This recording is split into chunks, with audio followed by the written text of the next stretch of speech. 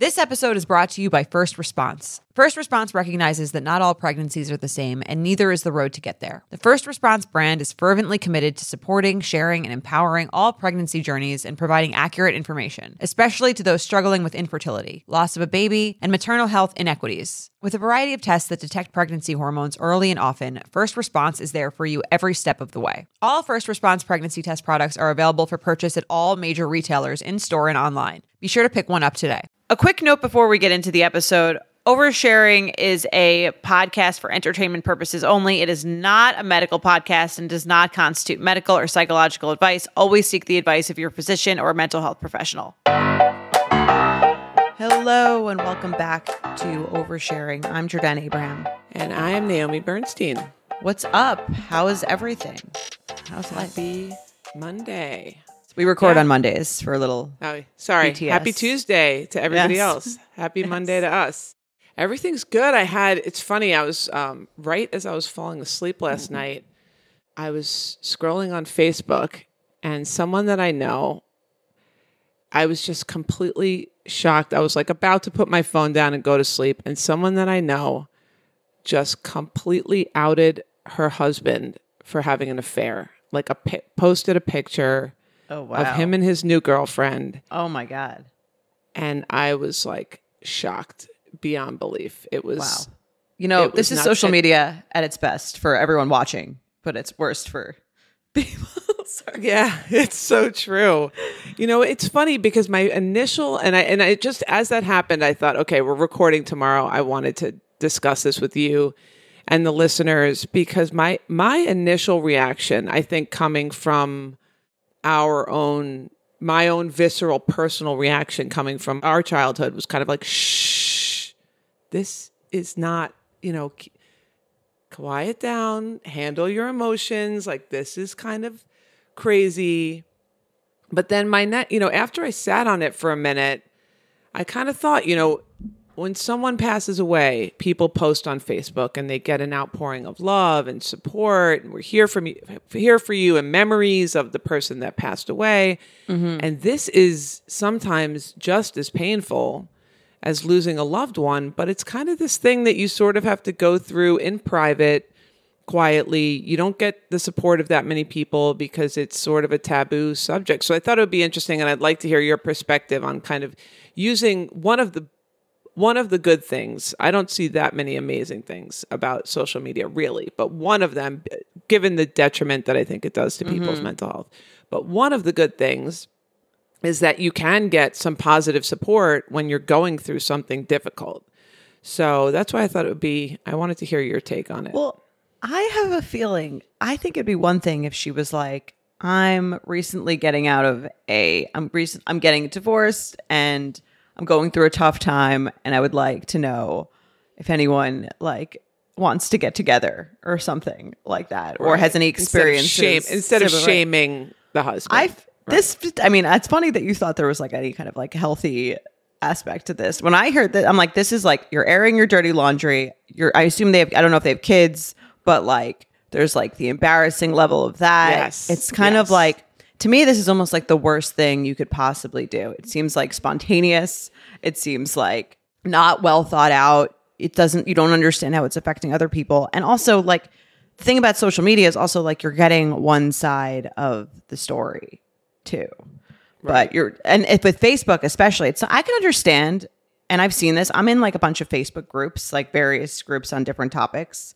And sometimes people post, I don't really post in them, but I watch. Sometimes people post stuff like this. And to me, those are strangers. These are the Facebook group for let's say moms in the Dallas area. Right. And it's it's not Facebook group. Yes. The rest of the people in your life are not going to see these posts. Yes. And you can even post without sharing your name on these groups. You can post not saying who you are. And to me, I could understand the healthy value of I'm venting about this person. Or even if there was a group for been cheated on, post it here. Totally. That makes a lot of sense to me. But Facebook, where it's your regular Facebook page is your status update. To me, too much information. I think there's clearly an element of this isn't necessarily being done for support. It seems like it's much more being done for vengeance. Revenge. Yeah. Mm-hmm. Right. So to me, this is a very bad move, but probably very entertaining to watch, because it's kind of like whenever you see these things online where it's like so sometimes you just see like someone changes their profile picture and you're like, that's like your first hint that something's off. Maybe someone's broken up or something. And then you do your own investigation, or at least I do, because I don't have a life. And then you're sort of like, you feel like a detective, like piecing together the story. But this is like, oh, wow. Like I just got like a Netflix special on what happened here. Yes. There's a lot. You don't have to, it's not like a game of Clue. There's a lot of information, comments, and then the person's commenting back and you're getting all, just to clarify, I do agree that I think there's a way to do it, especially if you have children. That's a little bit more, that's less about seeking revenge and shaming the partner. That might be better for the kids involved. I just do feel, I think the piece that I'm touching on is that part of like when you've been cheated on, that there's this feeling for some people. For others, we know that there is no feeling of like, couthness or, trying to kind of handle it on your own. But for some people, there's this very private, shameful experience that you have to go through alone. So I just want to acknowledge the fact that sometimes that's a hard thing to do. And you do want the validation and the support of other people. So your suggestion of like, I'm in the process of getting a divorce. I could use some support if anybody wants to get together but what she wanted was like, to embarrass him. Asshole. He lost the best thing he ever had. Like, that kind of thing, which she got. And to punish him. Yeah. Right. And to punish him. Yeah. Right. Which, I mean, it's funny. This is like a huge example of this, or I guess because on one of these groups, I actually happened to be lurking last night in one of these groups, and someone wrote something about, I was dating this guy for 3 weeks. He was like telling me all these nice things, and then he ghosted me, which I think happens all the time, right? That's very common. More common than your husband cheating on you and you blasting him on Facebook. Right. And she was like, should I say something? Should I, like, I want to yell at him. Like, I want to, like, hasn't answered me, and I want to, like, tell him, like who he is and what his, like, and not let him get away with this. Right. And I think there's that feeling when you've been wronged, whether it's cheated on or ghosted, or obviously that's like a much more micro level of that. It's like, what's the correct way to handle that? Is it to just, like, ignore the person and block them on everything and pretend they don't exist? Or is it to, like, get out all your feelings about it, or potentially some rage, and where should you channel that? Because I think that people are usually, I mean, I remember hearing from my own therapist that anger is like a secondary emotion, and that what real people are really feeling is like sad. But then you're kind of like channeling it. Sometimes it's easier to channel it into like anger than to be just crying alone in your room or something. Yeah, it feels, and you're after you've been so wounded, you want to then protect yourself. So anger is much more protective than sadness. Right. But yeah, I agree with you on that point of sort of like not wanting the person to get away with it. That's the hardest part, especially in something like that where you can't put the kid in the middle, right? So you can't like, seek revenge to your children. But you shouldn't. The worst. Yeah. Yes, you can. We've seen it done. You can do it. Right. So that's like the worst thing that you could do. So you have to pull it all together when it comes to your kids and continue to be, supportive of their relationship with their other parent. And you have to do all of those things. And there is this feeling sometimes, I think, when someone's cheated, where it's like they just got to do that. Now they're living happily ever after, it looks like, on social media with this other person. There's zero consequences for them. And that just feels really unfair. So I get it. There's a place where you really want to, feel like you can somehow even the score, but you just really can't, unfortunately. It's one of those things where seeking any type of revenge like this is probably going to make things end up being worse for you in the long run. I agree. And I think that like you're not going to even the score. I think a lot of the times if you act sort of in a rage-esque way, it almost only reinforces to that person that done something that, look, that was more I mean, deserved. yes. Look how crazy they are. Like, no wonder I made the right decision or something. Right. But then it's kind of like annoying that you have to be like, oh, I'm just this silent victim that like, so that I don't seem crazy, which is like a gaslighty thing. I have to be quiet and just let you get away with it. But I do think that if someone is doing those behaviors, someone is acting in that way, they will have their own reckoning with it, but you're not going to be the one to make them see it. People realize those things on their own, not through you telling them what a bad person they are. Like, they're either going to think they're a bad person and come to that on their own, or they're not. Totally. And they're going to have negative consequences of that elsewhere. Like, someone who's ghosting you after 3 weeks is clearly not a good communicator. That's going to show up elsewhere in their life that isn't advantageous for them. Right. I agree. And I always think that type of thing, the ghosting thing, it's, just saying one of the number one things that people should be looking for in a long-term relationship is communication. So right there, you're dodging a bullet if the person can't just send you a text or call you and say, hey, this isn't working out.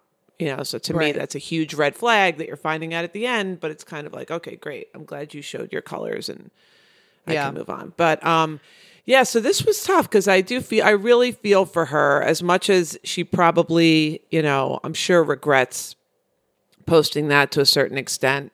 But I like the idea of a closed Facebook group where you can get this kind of support that you're looking for without involving everybody in your life. Right. People who are actually involved in either directly or indirectly in the issue. Or, I mean, obviously, like, if you have a group of close friends, that's like the first stop. Yes. But if you don't, not everyone does. I think that those Facebook groups are very nice for that sort of thing.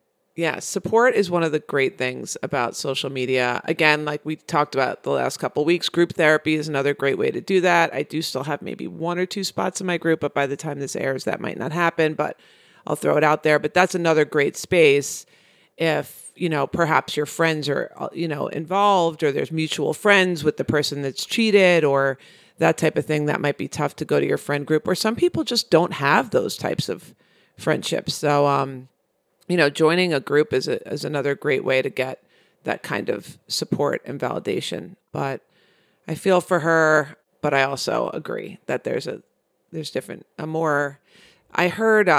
I heard someone say recently that when you have a strong urge, when you feel like you just have to say something, that's exactly when you should it's like a warning sign to say nothing. Like when you have that urge, like I need to say this thing right now, that's your sign to put your phone down and take a bath. Especially if you're drinking. I have the urge and I've had a few drinks, and now is the time I feel like is the time to say. That's because I think that's when people kind of feel like, oh, they have the courage, but it's usually the worst time to. So true. I once had an invention for an app. I think I might have mentioned it to you. I don't know how it would work. We would need a tech guy to do it, but it's like before you go out drinking, you set this like setting on your phone. It's like a don't text setting. And it doesn't allow you to text them. There's certain people you can put them on the list. And then if you want to text them, you have to like get a friend to give you the password. Like the friend gets sent a password and the friend has to like unblock your phone so that you could text this person. Yeah. Or you should have to do like a little crossword puzzle to like unlock the ability to text them if you're lucid enough to get through the whatever the task is, then you can send it. Totally. But I think that's true for any fights. Sometimes it's like, even if you're kind of in a tiff with someone on text and you want to say the thing that you like feel is like the thing that they should hear.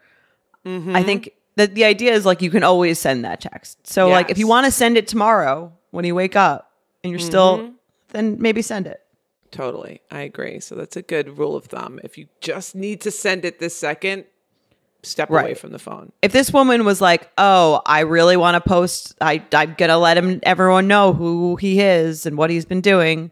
Like, I have a feeling that was done in an impulse, kind of as an impulse decision. If she had taken a few days, maybe she would have felt a little differently. Yeah, I'm sure. Spring is the best time for us to start a new workout routine. It's our yearly collective warm-up. Peloton is here for everyone's yearly warm-up. This is the best time to get into a good rhythm, tap into your power, and get ready for summer. I love working out with Peloton. I take their yoga classes multiple times a week. I also love Pilates. I just love that the classes on Peloton are so well done. The music is great. The instructors know what they're doing. I know everything's going to go super, super smoothly. It's an app I can trust. I always feel better after I take a Peloton class. Peloton accommodates your schedule with a variety of class lengths to choose from. Even if you only have 5 minutes, Peloton has classes for you, giving you the flexibility you need to move your body. Peloton has a range of class types fit for every goal and mood. If you can't run, take a walking class. If you want to level up, go to their Pilates or HIIT workouts, or try yoga if you just need to ground yourself. Peloton makes the process easier with personalized recommendations and guided programs that take the guesswork out of working out, so you can jump right in, keeping your fitness journey fresh every day. Peloton is everything you need to get you where you're going. Whether you prefer to run outdoors, row, or ride at home, or strength train at the gym, Peloton has something for you. Get a head start on summer with Peloton at onepeloton.com. All right, should we do some of these emails? Yeah, let's do some emails. Okay. I'll read the first one. Hi, Jordana and Dr. Naomi. I am a U Up listener who recently started listening to Oversharing, and I'm loving binging all the episodes. I have a situation I would appreciate your insight on. I was recently affected by the large wave of tech layoffs, and I am suddenly out of a job. I was only at the company for 6 months, but I was so proud and excited to be there and felt I was growing so much. I understand that I'm still early in my career. I'm in my late 20s, and the decision to eliminate my role was not personal, but I'm still grieving and disappointed. Most of my team was not affected, including peers of the same level and tenure, which also makes me feel embarrassed, even though I know my managers had no say in that decision. At the same time, I don't feel like I have the luxury to allow myself to process my emotions because I need to move quickly in the job search since I am now competing against many peers for a new role. My questions are, how do I develop the mental resilience to push forward and jump on the job search while I'm still feeling really disappointed by the situation? How can I move past feelings of shame around the situation and jump into networking like it's no big deal? It's exhausting going through the same speech with so many people, especially strangers. How can I keep my mental health in check and avoid spiraling thoughts with so much time on my hands? I'm planning to develop a schedule that includes self-care and regular exercise, but it's so easy to let my anxious thoughts wander without a real routine and distractions that I'm held accountable to. How can I find the mental strength to allot time for grief versus action? Thanks so much for all you do. Disappointed corporate badge. I thought this was a great question. I feel like you read in the news every day about like some major company doing like a mass amount of layoffs. So I'm sure there are many people struggling with this sort of situation. Totally. And kind of, disconnecting your sense of self from these decisions where it feel like she acknowledges that it's not personal, but I'm sure in some ways it still feels that way at times. And I think that that's a good place to start, is sort of taking a pretty honest inventory of yourself, and figuring out, while you're already in this grief state, while you're already kind of open and raw, really trying to figure out, is there something that I'm doing here that I could have done differently? Is there something that I could learn from here?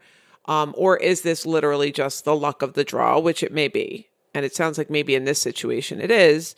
But in some situations, it might be beneficial to try to, if possible, to try to get some feedback so that you can figure out, okay, here are things that I can grow from. Here are things that I can learn from. So at least you can use it as a learning experience instead of just completely and entirely negative experience. And then I think taking that honest inventory can then help you sort of move forward with a positive outlook, and kind of clean out the wounds in a healthy way. Versus, I think sometimes the urge is to just say like, screw them, like, whatever, and not really try to learn too much from the experience because it feels so painful. And that's what I think she's struggling with, is how do I like allow myself to feel the painful parts of this, but also like collect myself and have networking conversations and come off as confident in networking conversations while I'm also like leaning into the, just like licking my wounds. Yeah. I mean, this reminded me almost of like a breakup talk where she's like, how do I like get out there and date people while I'm still feeling like terrible about this past breakup, but I also feel like I want to move on. I don't know. I guess this is more pertinent because you like need a job to like support yourself and live. And she's probably has those fears too of like, what if I'm unemployed and unable to work anywhere. Right. So I think, it sounds like what she's struggling with is the fear, which a lot of people have when it comes to grief. And grief is a huge word, and it encompasses everything from the death of a loved one to the death of a childhood to the loss of a job, or, even getting clean from a substance can feel like a grief type of a reaction. So the hard part about grief is that sometimes people feel like if they let themselves feel it, it's almost going to open this floodgate and leave them kind of paralyzed by it. So the idea that if I go here, if I lay in bed and cry, or if I allow myself to, what we always talk about, like feel those feelings in my body and watch that wave, that it's going to somehow like pull her out of her productive mode. Like people kind of, I think, make the mistake that it's like, I'm either productive or I'm falling apart. And don't leave space for the idea that like at 8 a.m. I could be falling apart, and by like 12 noon, I can be productive. I don't need to necessarily be that same, puffy, swollen, sobbing mess at noon just because I'm that person at 8 a.m. That's a great point. And it reminds me of something you said in earlier episodes, which is just that like you are not your feelings. Mm-hmm. So, and even if in one instance you're like, I'm a fit, and also don't believe all your thoughts. Like, yes. Maybe at 9 a.m. you're like, I'm devastated, I'm worthless, I'm whatever. Like those are like doesn't, because you thought it an hour ago doesn't mean it's true, nor does it mean you have to keep thinking it, like you said, 2 hours later. So I always think of that when you're like, just because you think it doesn't mean it's true, or even true for you. Yes. And that's the biggest piece. The other piece that I think people confuse, one is like trusting the waves of emotion, that they're going to come and they're going to go. But the other part is that, and we've talked about this before, feeling your feelings or allowing yourself to grieve, or however you want to phrase it, doesn't mean giving in to self-loathing thoughts, and like allowing yourself to really stew in just hugely negative thinking about yourself. And I think a lot of people tend to do that. So they think that that's what grieving is. But again, I would focus more on, just like seeing where you feel when the emotion comes over you, seeing where you feel it in your body, noticing what it's doing to you physically, and allowing yourself to feel in that way, or, having memories or feeling feelings of disappointment. Those things are fine. And that's what the grief is. Maybe grieving the fantasy of what you thought that job was going to turn into, that now it's not going to turn into. Those are types of thoughts that, okay, you can go there and you can see how it affects you and watch the physical sensations rise and then fall in your body. That's productive. But doing the stuff of like, you were so delusional, you thought that you were going to be here for 10 years, like you're such an idiot, they knew you were like all that stuff is not, I would try to pull yourself out of that as quickly as possible. That's not what I mean when I say like allowing yourself to grieve. Well, when you say pull yourself out of that, like what is the actual mechanism for like, okay, I'm starting to tell myself these like mean stories about myself. How do you pull yourself out of that in practice? So in practice, and I do this and I encourage my patients to do this all the time, it's literally almost like, and it sounds weird, but it's like, just take your mind and put it, I always do it, I put it right into my belly. I like take my mind, because that's where I always feel my emotion, is in my stomach. So I'll take my mind and I'll be like, okay, there's that like pressure ball that's like growing in my belly. And I just like watch that. And then I just, another thought might come up, and I come back and I watch that, sensation in my body, or my face feels hot, or I watch my heartbeat as my heartbeat's like, going faster, or I feel it more intensely. I'll kind of turn my mind in and watch those things happening in my body. And then you start to see a shift, and just paying attention to your body and getting it out of your mind, mindfulness, but you're being mindful about this very uncomfortable emotion, which is hard. But if you practice that, it really allows you to take control. Excuse me. If you practice that, it really allows you to take control of the process of, whatever it is, anger, grief, sadness, disappointment, because it lives in your body. And if you can pay attention to that and get out of your head, it's going to pass a little bit quicker. The other piece, which I think people would find easier, but I think is probably slightly less effective, and is just reframing the thought, which I used to do a lot more earlier in my practice. And I still use that, but it's like, like whatever a self-loathing thought is, like, you're too stupid to ever get a good job, something like that. And just changing it to say, you haven't found the right position yet, something like that. Like, okay, this is what I feel. I can't ignore that I feel this way, but how can I tweak it to feel a little bit less intense? But even I think that takes more mental energy when in that moment you don't have the I just think to think that clearly. I just think that's hard as someone who's tried that, where it's like you don't really believe it. Mm-hmm. So in that moment, you're not like you could tell yourself it, but like the part of you that's upset is not like, if they believed it, they wouldn't almost like be upset. So it's right. Like, it's almost like someone telling you like, you're okay. It's like, well, right. I guess, but like you could say that a lot, but like I'm not. Totally. I agree. So, which is why I think like turning your mind inward to something that's present and it's real. You can't deny the fact that your heart is pounding. You can't deny the fact that you feel nauseous in your stomach, or, whatever those sensations are. That's real. That's happening now. And it's something that you can focus on, that you're not distracting yourself. That's what feeling your feelings really is. So I think that that's helpful. And if none of this is working, I do think there's a certain period of time where you may want to just vent. And again, I don't think venting self-loathing is going to be helpful, but just, crying and speaking or journaling or calling someone and getting their, feedback or validation might be helpful also. But even that I wouldn't do like on repeat for too long. Right. I agree.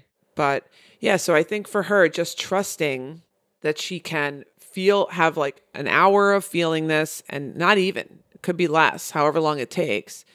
And then she can come back and say, all right, I'm back on the horse. I'm going to go back on, online and apply for some jobs and, make myself look nice and feel good about myself and go out to a networking event or whatever it is within the same day. She can do all of that. And I love her idea of creating a schedule for self-care, exercise. Like, again, not to have toxic positivity, but I do think being unemployed is a great time to take like a mental health vacation where right. You just all day long, you wake up, you meditate, you take the time to make yourself a really nice, healthy breakfast, go do some exercise, meet a friend for lunch that you wouldn't have ordinarily been able to do, take a nap in the afternoon or whatever it is, and schedule time to look for jobs. And you might have to write it down, like 8:00, I'm doing this, 10:00, I'm doing that, and really schedule out a day that you'd almost wish you could schedule if you had a job. That's a great idea. Nice little silver lining. Yeah. Because eventually you will have a job, and hopefully you won't ever have time to do that again.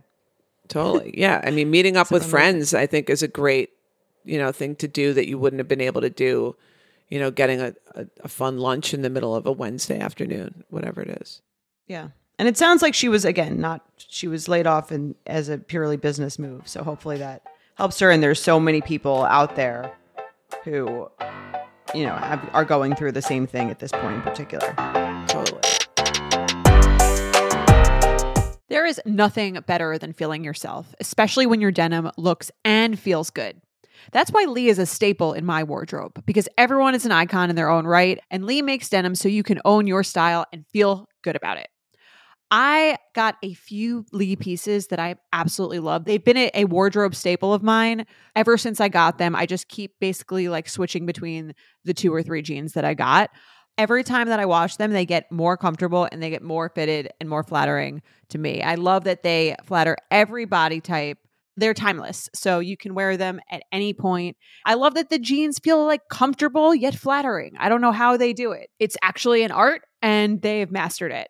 Leah's denim jacket is the one to reach for without fail, a classic. The Rider jean jacket is the OG, what every other brand has copied for decades. Denim trends come and go, but Lee is legendary for creating denim cuts that fit your body.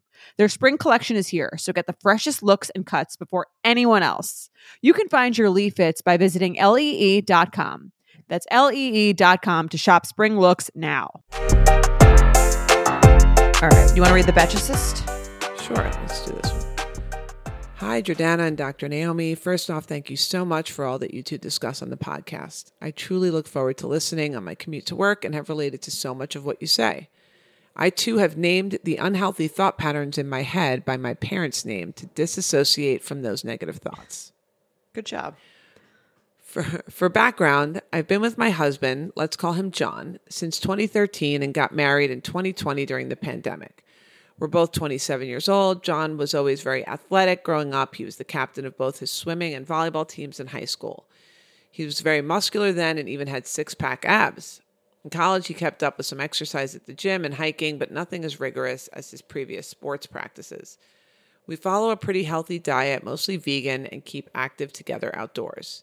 Despite all of this, John has been gaining weight over the last 3 years and even more in the last year to the point that he looks different than our wedding photos. Overall, he's gone from a size medium to an extra large since we started dating. He has intentionally lost weight in the past, but always ended up gaining it back plus more. He has the habit of taking large portions, eating quickly, and not talking or taking breaks when eating. I love my husband and always will no matter his size, but I know he's not happy with his weight gain. He looks at himself in the mirror differently and is sad every time a shirt or pair of pants don't fit him anymore.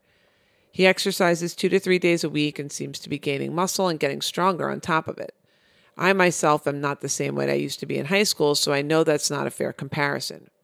I have a history of disordered eating, calorie counting, and excessive exercising, and have come a long way since. I definitely care about clothes and appearances more than him. Yet recently he told me to take down a photo I posted of him on Instagram because his shirt was very tight-fitting on his stomach. My question for you both is, how do I talk about these concerns, if at all, with my spouse in a healthy way? I know as his partner I should never shame him for eating or speak poorly of his body, but I can't help it sometimes. I admittedly find myself poking his belly if it hangs out of his shirt as a joke. Not nice. Not nice. Yeah. He asked me not to do this, and I've stopped. He gets defensive and mad whenever I bring up his portion sizes or ask him to talk to me during his meals. I try to suggest exercising more or stop eating when he's no longer hungry, but this only creates a further divide between us and ends up sounding less loving and more mean. I really care for his health and happiness. How do I effectively and kindly encourage him to make better choices without coming off as judgmental or unsupportive? Sincerely, a weight-conscious wife. I like this email a lot because I feel like a lot of people deal with that kind of thing. And I mean, it's a good question. I think we're both in agreement that pointing out someone's stomach to them when they feel insecure about it is not a very nice thing to do. But it seems Poking like the belly is not good. Yeah. Not good. Not nice. To me, I wonder if she's ever like asked him how he wants to be supported in what he's going through. Like she seems to be coming up with her own ways that of how he should improve based on herself and her own ideas of weight loss and body image and probably whatever lingering distorted thoughts are from her previous eating disorder that she said herself. But to me, if you truly like love someone, you want to support them in the way that they want to be supported. So if he's complaining about how he looks or he seems unhappy with it, you could say, instead of immediately giving your own suggestions for what he should do, which sounds very critical and sounds very like unsupporting and loving, you could say something like, what can I do to help you like get through this? Or like, what is your goal and how can I help? Totally. I couldn't agree more. I think it does sound like he's giving her these openings, like anytime that he's, feeling sad or asking her to take down a picture or saying that he doesn't, isn't happy with how he looks or whatever.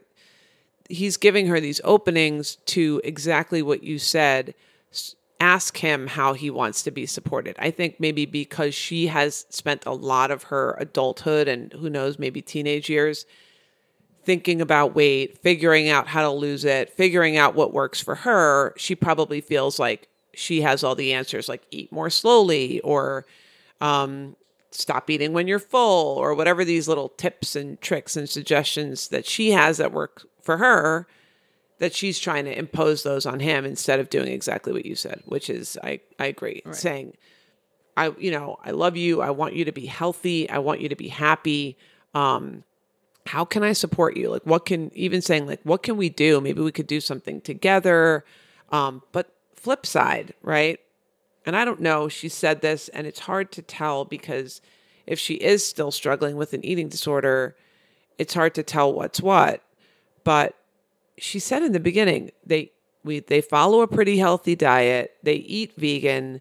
They are active outside. They're doing a bunch of stuff. They're taking care of themselves. Sometimes at that point, it is what it is. Like I always tell people when I work, with anyone, which is a lot of people that have part of what they think about on a daily basis is their body image. Mm-hmm. If you're eating healthy and you're really doing the best you can and maintaining a pretty healthy diet and you're exercising regularly, the work is in accepting the shape that you are at that point. Right. As we get older, we all change. Yes. Change. So he's probably not going to look the same as he did when he was, 21 years old. If he's, I don't know did they say how old they are? Probably not. But whatever. 27. They're 27. Right. So, a kid who's 21 is going to look a little bit different. He's working full time, I'm assuming, or having a different lifestyle. As long as he's exercising regularly and eating a healthy diet, at that point, they both have to just accept that maybe he's a different, if that's what's happening, weight and shape than he was. But I think any conversation should start with, I love you. I want you to be happy. I hate seeing you sad. And I want you to be around for a long time. If it is an issue of him really not being healthy or eating, right, bad foods or really not taking care of himself, I want you to be around for a long time. I want you to take care of yourself because I love you and I want to do this together. How can I support you? I think is a great question. Right. But part of it, which she doesn't say explicitly, but it kind of sounds like she's thinking internally, is like, maybe she doesn't accept him at this weight. Because she says, I care more about appearances. So maybe she's not going to be like, because part of me was like, maybe she should just say like, I think you look great now. I love you. But maybe that's not true. Mm-hmm. I'm sure she loves him either way, which she said, like, I think she says that in the email, but maybe that's her own internal reckoning. Like, is it about him being healthier or is it about you maybe not being as attracted to him as you were, which also happens probably again with the time of being together for so long, maybe combined with that he looks different physically, but like all people are going to look different physically. But I don't think that's a shameful thought to have of like, I maybe was more attracted to you when you were built. And I think that like, it doesn't really sound okay to admit that. Mm-hmm. But I also don't know what you do with that thought. Right. So yeah, I think I agree. First step, being honest with yourself. Is this about him being healthy or is this about him being thinner than what he is? When she met him, he had a 6-pack and he doesn't anymore. And I think that might be something that maybe was a great appealing factor when they first met, but most men in their 30s, late 20s are really probably not going to have a 6-pack. And it's sad. You might have to grieve the loss of your husband's 6-pack, which I get it. It's an appealing thing. But I think for her to, first off, be honest with herself about what she's really feeling. And if this is about her wanting him to look a certain way, then that's going to be, I think, her work. I don't think at that point that that's worth her expressing to him. I mean, I guess it's her relationship. She can do whatever she wants with it. If she really feels like it's that important to her for her husband to have like an especially fit body above just basically being like healthy and exercising and eating well, that's her prerogative. But I think as far as it would probably serve her best if she really wants to stay in the relationship for her to try to accept the body shape that he is, given his healthy routine, if he is being healthy. I'm kind of confused about if he is, because in the beginning it sort of says that they are. She says he is. He just eats very quickly, which, like, don't we all? Or like, right. I mean, it sounds like he eats a lot of healthy food. Right. That's kind of what that might just be a trigger for her. You know, maybe that's kind of a trigger for her eating disorder, or she sees that as something. But yeah, if he went from a medium to an extra large, he has changed. Right. So she might be kind of coping with that, even not in like a he's not taking care of himself way, but just in a, I married a guy with a really hot body and now I have a guy with a regular body. Yeah. And how that's do you? Something I agree she should come to terms with, because like, because if she comes to terms with that herself, then she can be like, am I saying this thing because I want to, because my husband feels bad and I want to make him feel better? Or am I saying this thing to try to like slightly bully him into getting the body that I want him to have, not about him wanting to have? Because if she's like, he's sad, I don't want him to be sad, she would be like, I love you, I don't care about that. Like, yes. Or what can I, if like, what is the most upsetting to you about the fact that you don't look the same? Right. And that's like that's a real intimate conversation. And then it's about him and not about you. I love that. I think you hit the nail on the head 100%. Yeah. I think you have to figure out what it really is. And if it is about that, that's going to be something that you have to take on as your own, maybe projecting some of your eating disorder stuff onto your husband, perhaps, and really kind of honing in on what's important about this relationship. And I will say on the flip side, because I'm sure there are people out there that have this issue where the person really is like just binging on like Cheetos and McDonald's and, doing lots of unhealthy stuff and not exercising at all. So I do think there is a place for a partner to get involved when the person that you're with is not, engaging in healthy behaviors, and try to help them. And I think one of the things that is the most important piece to address when that's happening is the underlying emotions. Because usually it's self-soothing, or it's an addiction in some way, or there is some type of bigger picture mental health issue that comes along with just not caring at all about your health or your diet or exercise, which is like a natural antidepressant. Not doing that is really not beneficial for your health. So I think for people who are out there that's partners are really not doing those things, I think you can address it in this. I want you to be healthy. I want you to be happy. I want to be with you for a long time. I want you to be around. And that's really what it should be about. So if it is about that, I think you can address it in that way. But if it's just about, he was like super hot body and he's not anymore, maybe you need to deepen your, emotional intimacy to kind of be able to have something that you can lean on in the relationship. Right. And maybe that's also like a story that she thinks about herself, that she's projecting onto him. Like his worth is in his body. Maybe my worth is in my body. And she's projecting that feeling that she has about herself, because she said she's kind of had those thoughts onto him, which again, I think if she does her own work with her own relationship towards, a fat phobia, or like or like her own inability to accept her own body, might make it very difficult for her to accept her husband's. I agree. And this specific issue about taking large portions, eating too fast, not taking breaks, I think that something's triggering her there. Maybe that was something she did if she ever had an issue with binging or that type of thing. She might have been engaging in those behaviors, so she just has this really negative association with those particular eating behaviors, that he may not have a problem with that. So I agree when you first said, figure out what he needs and not pushing your personal agenda on him, I think would be helpful. But I do think this is a great question. I think a lot of people struggle with having a partner that's not healthy, although this particular question seems like it might be more about appearances than health.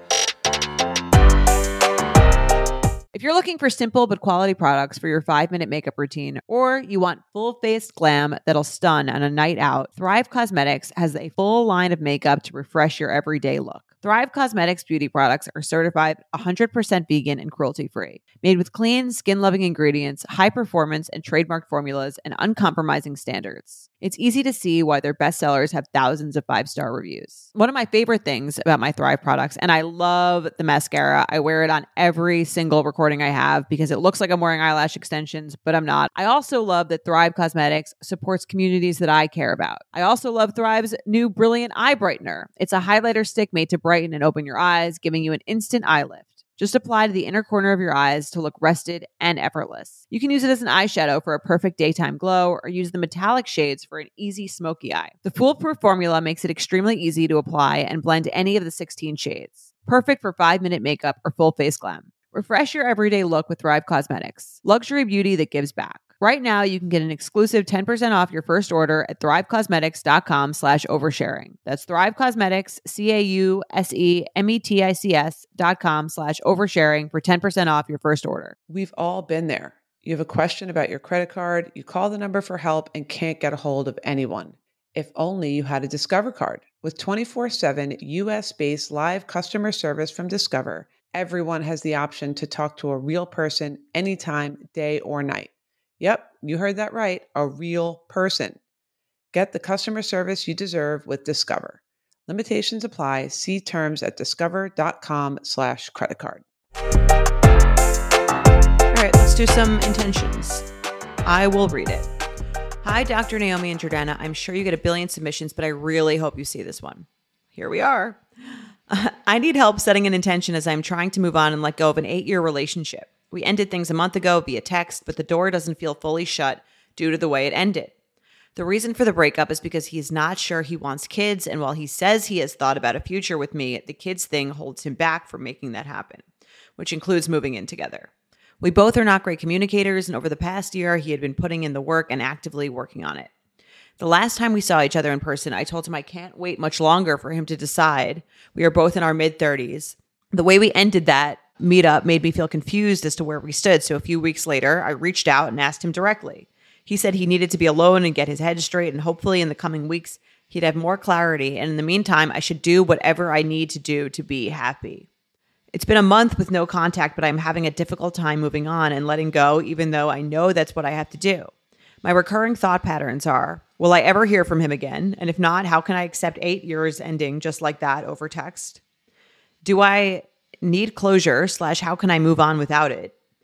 Should I at some point reach out again? How long should I wait? We still have each other's things at our own homes, which I want to get back / give back. Petty, I know. I've had some okay days and some not okay days, though I have been journaling through all of this and would love some intentions to help me get through the not okay days. Thank you, a struggling and heartbroken Betch. Yeah, this is hard. My first reaction to this isn't a 3-monther that broke up, or after 3 dates that broke up. This is an 8-year relationship. So I think if she needs another conversation outside of the text that they had, I don't think there's anything wrong with her going back and saying, can we meet up one more time? I just am feeling like I still need some closure here, and maybe she could get what she needs from that conversation, which I think she needs a little bit more of a concrete ending from him. Yeah. And I don't think there's anything wrong with her reaching back out to get that. I'm usually like a breakup, no contact person, but this guy is annoying me. Yeah. To me, and I've read a lot of dating and relationship emails over the years, to me, what this guy is doing is he's trying to not be the bad guy by leaving it, by not explicitly saying, right. And he thinks he's maybe not hurting her, but what he's really doing is avoiding being the one to cause the hurt, he thinks, by not saying, I don't want to. It's over. Yeah. Instead saying, you should do whatever you need to do to be happy. To me, it sounds like it's a nice thing to say, but it's actually kind of a cowardly way of saying, I'm not going to explicitly break up with you because that feels uncomfortable to me. And clearly she said he's a bad communicator. So he's kind of just letting, which he thinks is nicer, but it's actually just allowing her to suffer for a much longer time in the ambiguity of not knowing what's going on. Yes. Yes. To me, the writing is like kind of on the wall here, but I don't blame her at all for needing to hear it explicitly because I would too. So I think she needs to just be a little bit more aggressive with him in a way of like, not like yell at him, but just be like, hey, we had an 8-year relationship. I would like to like end this with like some clarity and some like, I would love to be with you. It sounds like you don't want children. I'm not going to tell you what you want or what you don't want. If you can't commit to that right now, I think we're going to have to say that this is done. And if she takes that, like the breakup into her own hands, then I think she'll feel more empowered and less like because it's not here in this whole situation, she's just waiting around for him to tell her if they're in a relationship or not. Yes. And I think she could even along those lines say to him, and if he is a kind person that's trying not to hurt her, but he just doesn't know how to communicate, I think she could say to her, you not communicating clearly is more painful to me than you just telling me, I don't want kids, definitely not in the next like 3 or 4 years, 100%. I don't know if my mind will change after that, but that's where I'm at right now. Like for her to say to him, it would be better for me for you to just really be extremely brutally honest here so I can move on with my life. You leaving it open and me thinking that maybe you're going to text me in a couple of weeks is just not working for me. So I think she needs to give him the green light to kind of, rip lay her the head hammer off. down with it. Yeah. Cut her head off, as they say. Yeah. Yeah. Yeah, She because does, people, because it's annoying. People think they're doing the better thing by like not doing that. It's like when it's like a ghosting, breadcrumbing thing. It's like the nicer thing to do is not to just not break up with someone by not answering them. It's to be Just truthful. do it. And take the Band-Aid off. Totally. I remember in college, like, there's younger guys tend to do this, but then there's like even the worst cowardly way of breaking up with someone, which is either you cheat on them in a way where you think they're going to find out and then break up with you, or you just start to become a bit of an asshole and then force them to break up with you. So I know that there are people, men and women, that just cannot tolerate the feeling of breaking up with someone, so to the point that they will torture them over it, either just staying in the relationship being mean or doing the whole like, let's take a break. I don't know how I feel, but maybe I'll text you, but I'm not sure. Cheating on them in a way that they're right. Do your thing. Right. So I agree. Does she really need to hear it? I think it sounds like he's sort of telling her without telling her, but I think she can, after 8 years, there's no harm in her calling him up and saying, can we have an in-person meeting where we just are like really, really honest about where we're at so that this is going to help me be able to move on with my life. And I think she deserves that after 8 years. Yes. Yeah. 100%.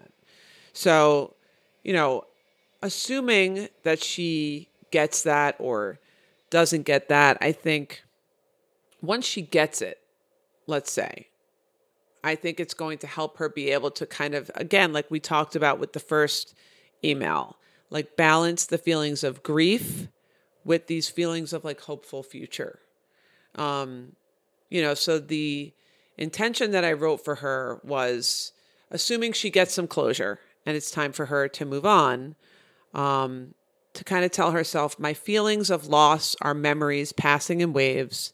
My excitement for the future is a daily reality. So the idea that those grief-ridden feelings are like, they churn from memories of what she lost in 8 years with this person. That's really painful. Memories that they had together, memories of things she was hopeful for that she can't be hopeful for anymore. But those things, if you feel them in your body, will come and go in these little waves, and they're the past. And the idea that once she allows herself to feel those, she can focus on the excitement for a future with someone who does want kids. That's really exciting, that she might actually find a partner that is also excited to move forward and have children with her, and kind of, create that balance between at 8 a.m., I'm crying because I miss this person. I'm crying because of the loss of the future that I thought that I had with them, but that's going to pass. And then at noon, I can, think about this future with the family and know that I'm taking all the steps towards that by ending this old thing that, it sounds like they've been hanging on for a long time. You know, with this 8 years at this age is a long time to kind of hang on without some clarity about whether or not you want to move forward. So hopefully she can have moments of feeling her feelings and then moments of feeling like I'm excited that I'm now on the right path towards a family and kids, you know, a husband and kids with someone that wants. She's done the hard work of breaking up with someone who was not going to give her what she wanted, which is very difficult, but it sounds like she's not fully on the other side, but she's made the moves to get there. So that's a great way of looking at it. Yeah. And again, like you said, even in this conversation with this person, at the very least, even if he doesn't give her the clarity, she needs to take it. So she needs to come out of that conversation with, you being unsure at this point is unacceptable, and I am ending the relationship. Yes. And we are not going to speak for, 6 months or whatever it is. Like, she needs to take charge of that so that she can then use this intention of, my feelings of loss are passing in waves, and my excitement for my future is a daily reality that she is creating herself by taking control, ending the relationship, and knowing that her next step out the door is in the direction of the future that she wants. Agreed. I was going to say she should break up with him. Just say, and I don't know, to me at this point is a no. So I'm going to move on. Yes. The Hargan women seemed to have it all. We were blessed. My mom was amazing. But detectives would soon discover inside the house there were the bodies of 2 women. A story of betrayal you would struggle to believe if it wasn't true. I am just praying to God, this is a sick joke. From 48 Hours, this is Blood is Thicker, the Hargan family killings. Listen to Blood is Thicker, the Hargan family killings, wherever you get your podcasts. When you need mealtime inspiration, it's worth shopping Kroger, where you'll find over 30,000 mouth-watering choices that excite your inner foodie. And no matter what tasty choice you make, you'll enjoy our everyday low prices, plus extra ways to save, like digital coupons worth over $600 each week. You can also save up to $1 off per gallon at the pump with fuel points. More savings and more inspiring flavors make shopping Kroger worth it every time. Kroger, fresh for everyone. Fuel restrictions apply. Okay. Do you want to read the first triggered? Yeah. Let's see. Hi, Jordana and Dr. Naomi. I've been loving this podcast and find such wisdom in every conversation you guys have, even if the subject is unrelatable to me. I've used the advice you've given to change my perspective during my day-to-day life. I love that. Love that. That's what we're trying to do. My husband and I have been married for 5 years and have 3 kids together. 2.5-year-old twins and a 3-month-old baby. God bless you. It's a lot. Yeah. We try to go out with friends often. He has boys' nights once a week, and I have a girls' night when I can. Earlier this week, we hired a live-in nanny so I can go back to work, and also got invited out to a friend's birthday dinner. Just 3 couples who don't go out very often. The birthday boy and my husband see each other very often and talk most days of the week. We live nearby but don't go out for dinner as couples. His wife never likes to go out for dinner. My husband asked if it could work for us to go to dinner, and I told him I would try. As the dinner got closer, I realized I was uncomfortable leaving the baby and asking the new nanny to listen in for her in case she woke up. My husband mentioned he might still want to go because it's his good friend and he rarely goes to dinner with. About 2 hours before he left, I told him I was a little uncomfortable with him going, and if the tables were turned, I would not go without him. We try not to tell each other often what to do, so I told him it was still his decision, but this is how I felt. Do whatever you want. This sounds like a test. Yeah. Yes. He helped me bathe and get the kids to bed before he left, but still went. Can I be triggered that he's alone and had a couple's dinner?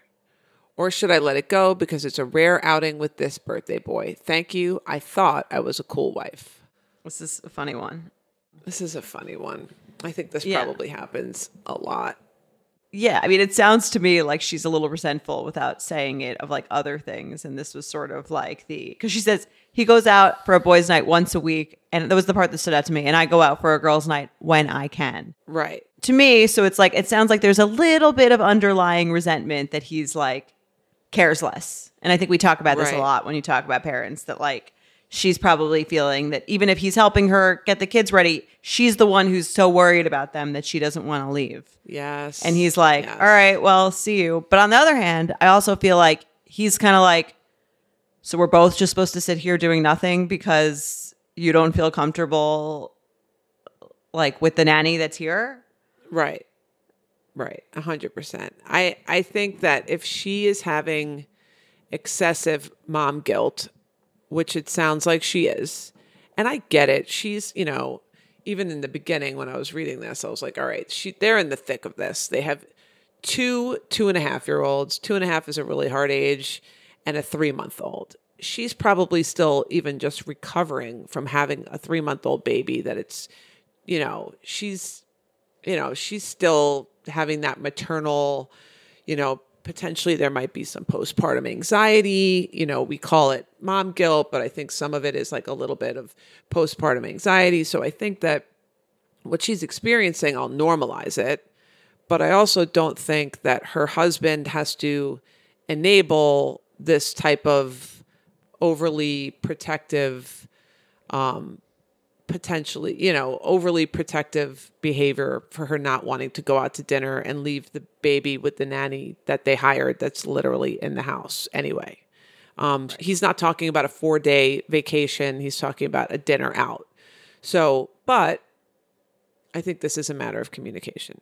I think she has to say, I'm struggling with, feeling guilty about leaving the baby. And, it's really hard for me. I know I probably should try to get myself to do it, but I need some support here. And then maybe how that could have turned out is him just, instead of just being like, okay, fine, you don't feel comfortable, I'm out.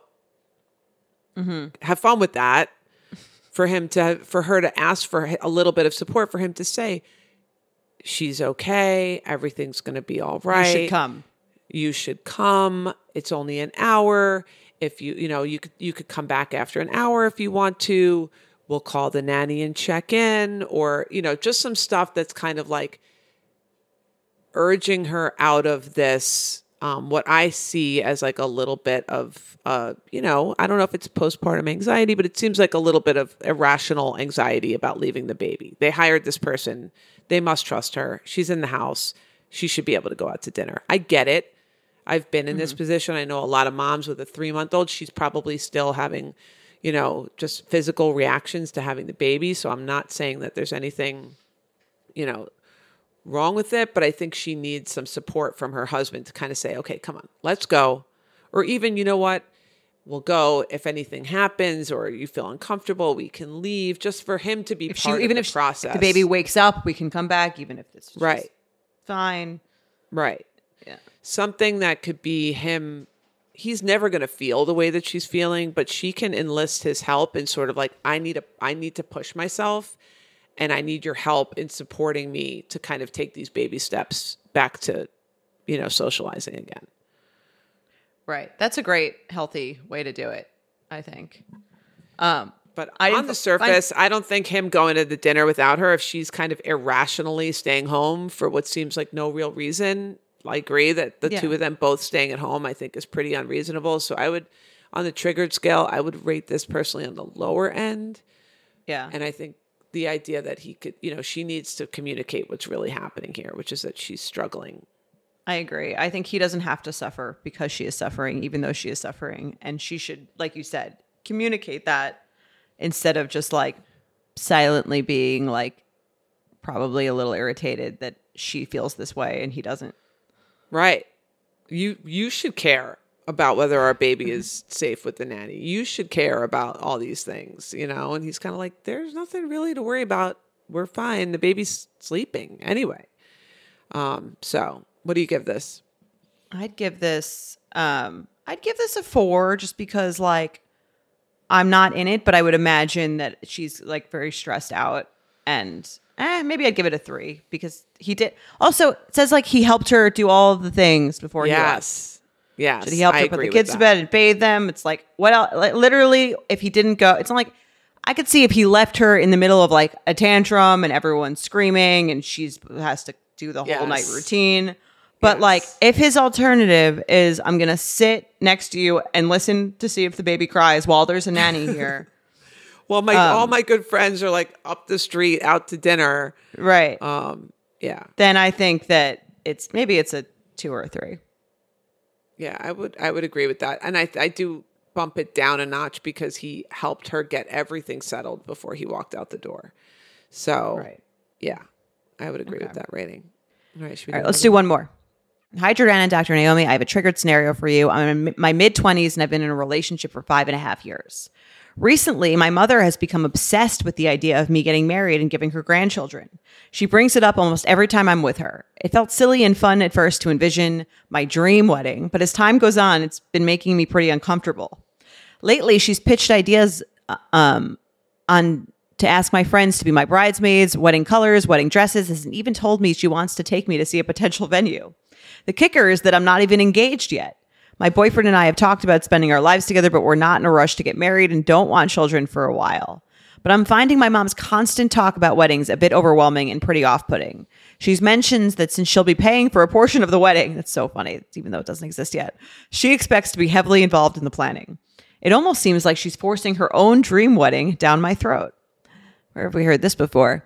I've been able to brush it off in the past, but it recently came to a head when I told her I plan on starting to study to become licensed in my profession, which could take a few years to pass all the exams. Instead of being proud and excited for me, her immediate reaction was, "How are you going to plan a wedding and study for exams? Shouldn't you wait until after your wedding to take them?" Again, she's not engaged. I was really caught off guard by this comment and couldn't imagine why I would want to spend more time planning a hypothetical wedding than advancing my career. Also, if I did choose to get married in this time frame, I would hope I'm able to manage both. Honestly, her planning and comments have made me extremely uneasy. I'm her only daughter, and she's watching all of her friends' children get married and have children, so maybe she feels left out. But I feel this putting an angsty rift between my mother and I. Something that someday should be a fun topic is something I avoid her bringing up every time I see her. I know she's probably coming from a good place, but I'm also afraid that once I have a wedding, she'll just start asking me for grandkids. How do I get my mom to stop planning my future and to respect my personal life? How triggered should I be? Sincerely, daughter of a momzilla. Wow. Mom sounds pretty crazy. But you know what? I read this and I felt like it was like a nice like warning for me because, you know, I get like very caught up in like life stages and making sure I'm at the same life stage as like all my friends and feeling like I'm like fitting in that way. And I'm like, oh, wow, this is like a horror story of like the ghost of Christmas future. Of like never ending. Right. It never ends. It's not even about her. Now she's like, my daughter needs to get married so that I could have weddings with all my friends. I could have grandchildren with all my friends having grandchildren. Totally. Which sounds so absurd to me, but like probably sounds absurd. You know what I mean? Like what I'm going through probably sounds absurd to someone else who's out of it. Right.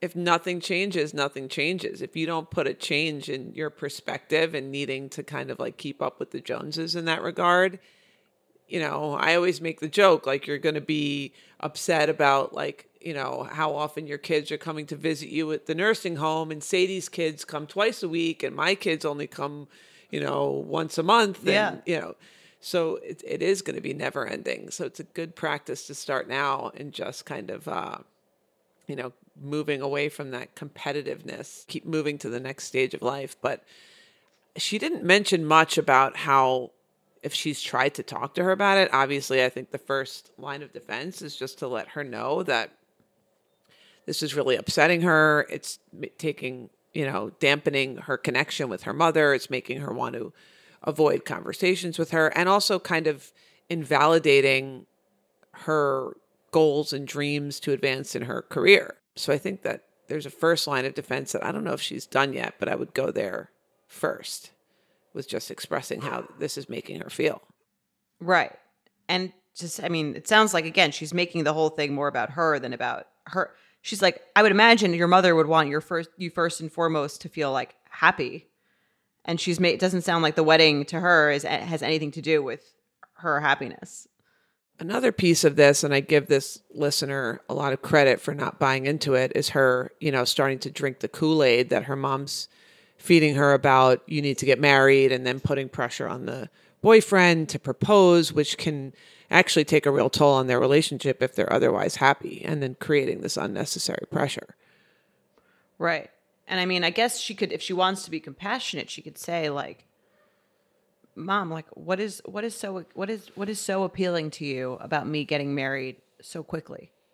Or me like, or in a way that feels quicker than I want to do it, or that feels like, what is so exciting about this? And then maybe then again, that leaves her mom room to talk about maybe her own irrational fears of being behind everyone she knows, or jealousy that she feels with other people around her, or maybe she's also feeling like she wants to plan a wedding because she doesn't have anything going on. Right. Totally.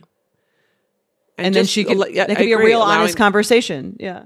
Yeah. Allowing the mom a little space, and maybe the mother would be vulnerable and say, you know what? Like, I just feel like I don't know what to do with myself, or maybe she's not working, or maybe, you know, she's having like a little bit of an empty nest kind of thing. And it could deepen their relationship if she's able to. I don't know how capable the mother is of communication, but if I agree, I think it's a great way to approach it, is to say, like, this is making me feel this way. I wonder what's, you know, going on for you that you're so focused on this. And if she could open up and say, you know, I feel sad that all the kids are out of the house and I don't know what my identity is, or I don't know what I should be doing with myself. Maybe she could really help her actually find kind of an identity. It is very hard. You know, I'll empathize with the mother for a second, even though she does sound relentless.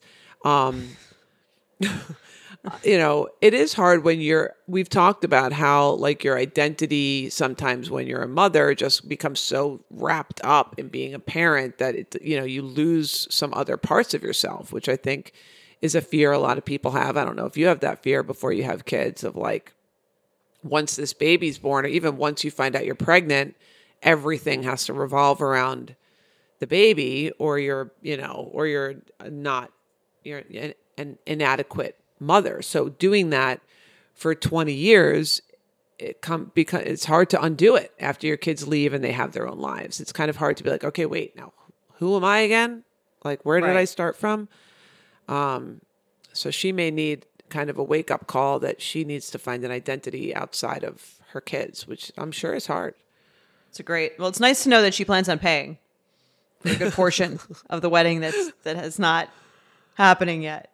Totally. It sounds like she's having like intrusive thoughts about this wedding.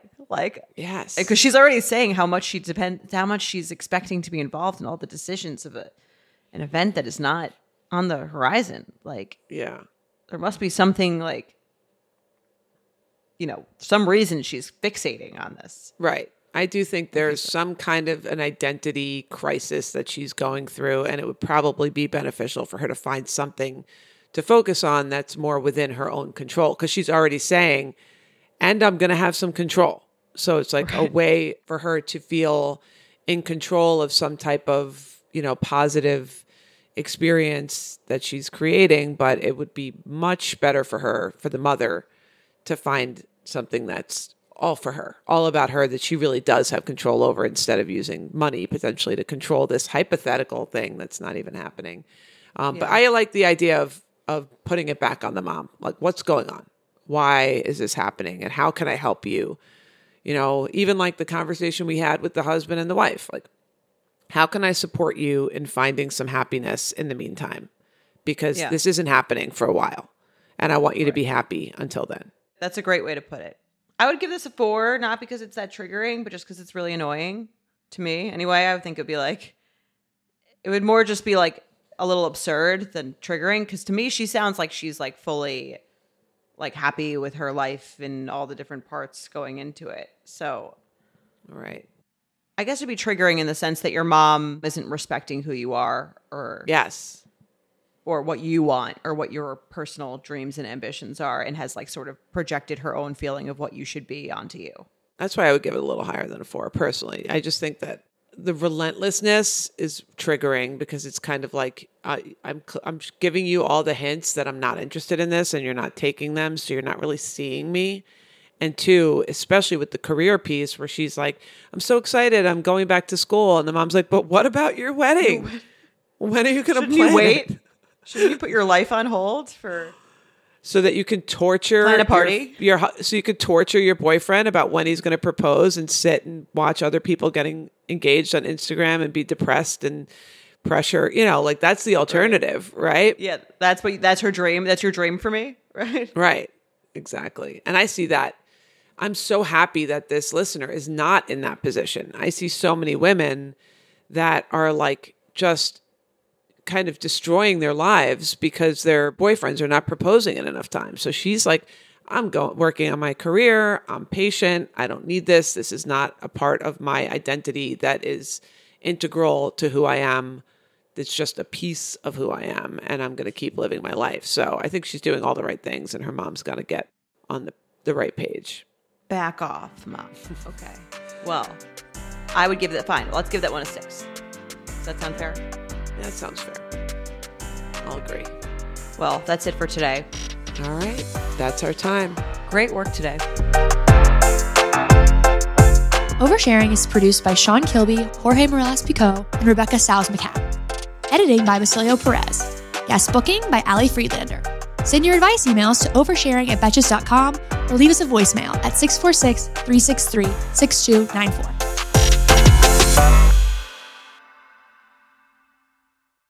Thank you to our sponsor, Netflix. Bridgerton is back, bringing us another scandalous and sexy season. And dearest gentle readers, you will not want to miss this chapter. In season 3, longtime friends Colin Bridgerton and Penelope Featherington find themselves in quite the precarious situation. The wallflower is ready to bloom, but she needs Colin's help to find a marriage match. Will these friends defy odds and expectations to find true love? And will Penelope's secret identity as famed gossip writer Lady Whistledown destroy any chance she may have at love? You shall have to watch and see. Watch part 1 of Bridgerton, only on Netflix May 16th. Betches.